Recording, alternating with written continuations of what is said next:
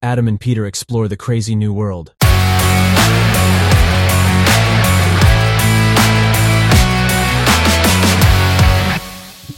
And now we're live. Today, Peter, I want to talk about two articles that I've discovered online that are kind of controversial, and I hope to get some controversial remarks from you as always, because initially it sounds like, hey, everything's great and everything's moving in the right direction, but it's not. Good. Any starting remarks from you? No, I mean, we discussed what we are going to do today. And the first one is referring to numbers, right? So and I don't know the numbers yet, but you said you found an article that refers a bit like to the stats. Last time we spoke about a McKinsey study, for those who've watched it, see like how many people in business use AI tools like ChatGPT.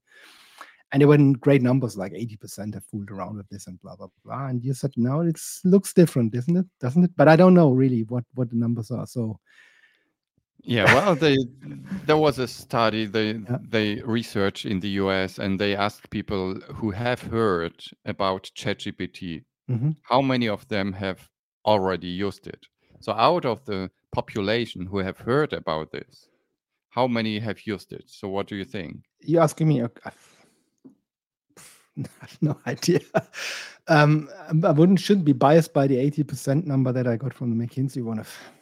If you have no idea, you start with 50%. The average, I don't know, 50%. I have no idea. To be honest, if you ask me, Peter, imagine you tell me there is an AI tool. Yeah. So I've heard it. So I would immediately assume that everyone who has heard about this will immediately be a user, but it's not the case. They figured out that it's just 18% of Americans who have heard of ChatGPT who have also used it. What? So 18% only? Out of those who have heard about it. This means there are people who have not heard about it. So the number of people that use it is even less than 18%, right? Yeah. Yeah. Wow. And in the end, there are differences, as you can see here. So this is like the total number of 24%, whatever it is. But the men are like 30% of men have already used it, and 19% of women aged 18 to 29, 40%. 30 to 50, 30%, 50 to 65, 20%, and over 65, 5%. So there is barely anyone who's using it, Peter.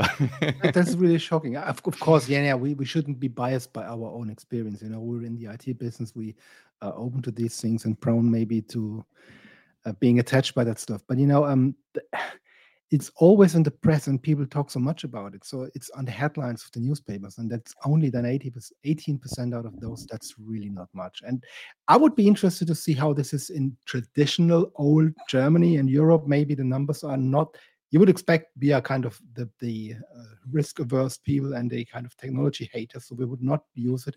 My guess is maybe a different one. But it's really, I'm shocked by the numbers anyway. What do they use it for? Do they tell about the use cases or not? So what would you guess? What is the biggest use case? In this case, I would only say like try it out for not even knowing what it should be there. So they don't have a use case, I would guess, right? Yeah. So here is the biggest use case is for entertainment. It's 20% of people who use it for entertainment. The second use case is using ChatGPT or chatbots to learn something new. And 60% use it for work-related tasks. This is crazy. You can save hours of your work time and no one's using it. This makes me like completely crazy. It's crazy. There's a lot to do, a lot to teach. And anyway. Which is great. So we are in a very early business. So it's basically not existing yet. And I'm surprised by kind of this efficiency thing. That was it 60% or 16? The numbers in the business case that use it really for optimization. 16. One. Okay. Not even 80-20. It's okay. Come on. Okay, cool. Look, McKinsey folks, listen to this one. What the numbers that you have are biased by just the users. That's the reality. That's the outside world. Okay, come on. You have a second study or something else you found? Yeah, there is a new tool created by Google. Google Duet. I hope this is the right pronunciation. I have a Polish and German background, so I absolutely don't know how to pronounce. Like two singers in a duet, or do it. Yes, yeah. Okay. So it's a tool they created to improve the meeting experience, and it sounds on paper it's a Heiser article. It's the big computer IT like magazine that Germany. is like in Germany. And they write about this Duet tool as something super exciting.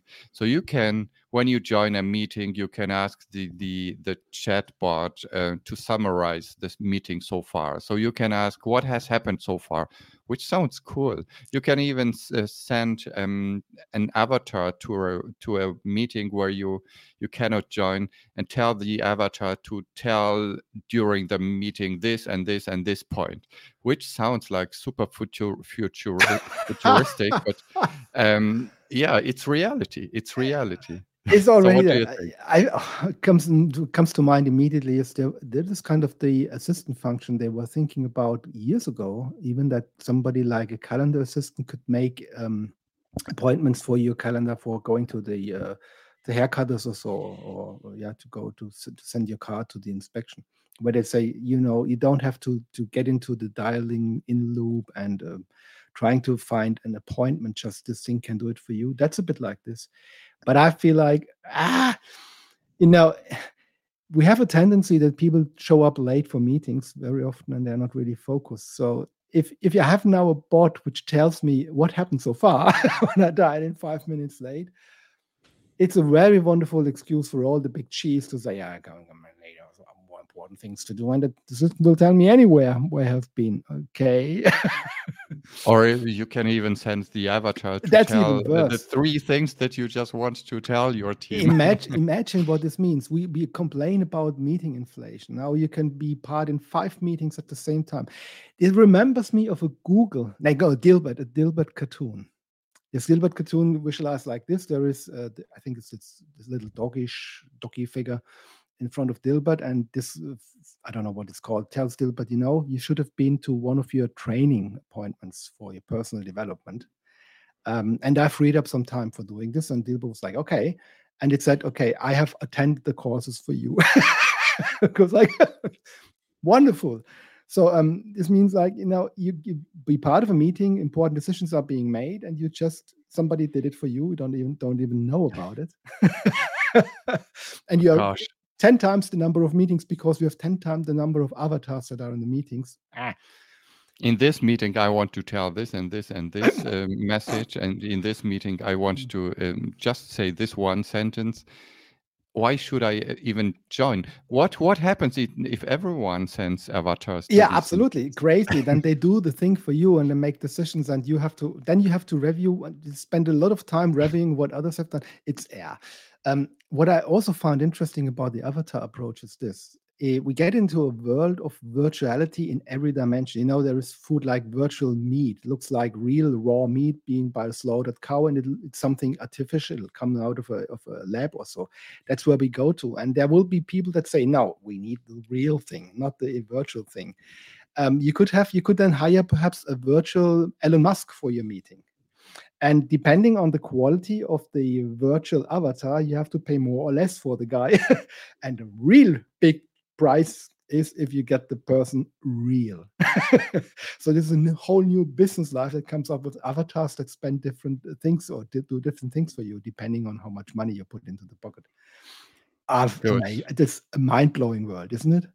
Wow. It is. And we're reaching the 10-minute mark, but today we have released a real material, tangible book, Peter, about running better virtual meetings. So we teach people also how to move in this direction. But it's a German one. So we have the 101 virtual blah blah collaboration hacks in English, but this is a German one. For those who speak German, there is a book on how you make the meetings better. But it shouldn't be a sales thing. No, really crazy new world. This Heise article is, I think, if you really think it through till the end, and we do it like they describe it, the business world will not only be different, it will be very different. Yeah. Even if you think a step farther, it will be crazy. Yeah. Crazy. So thank you, Adam, for sending me this avatar of you for doing it. So you don't even know if I'm don't even know. Okay, so let's talk next week about some other craziness going on in the AI world. It's always fun. It's amazing fun. Adam, or whoever you are. See you by then.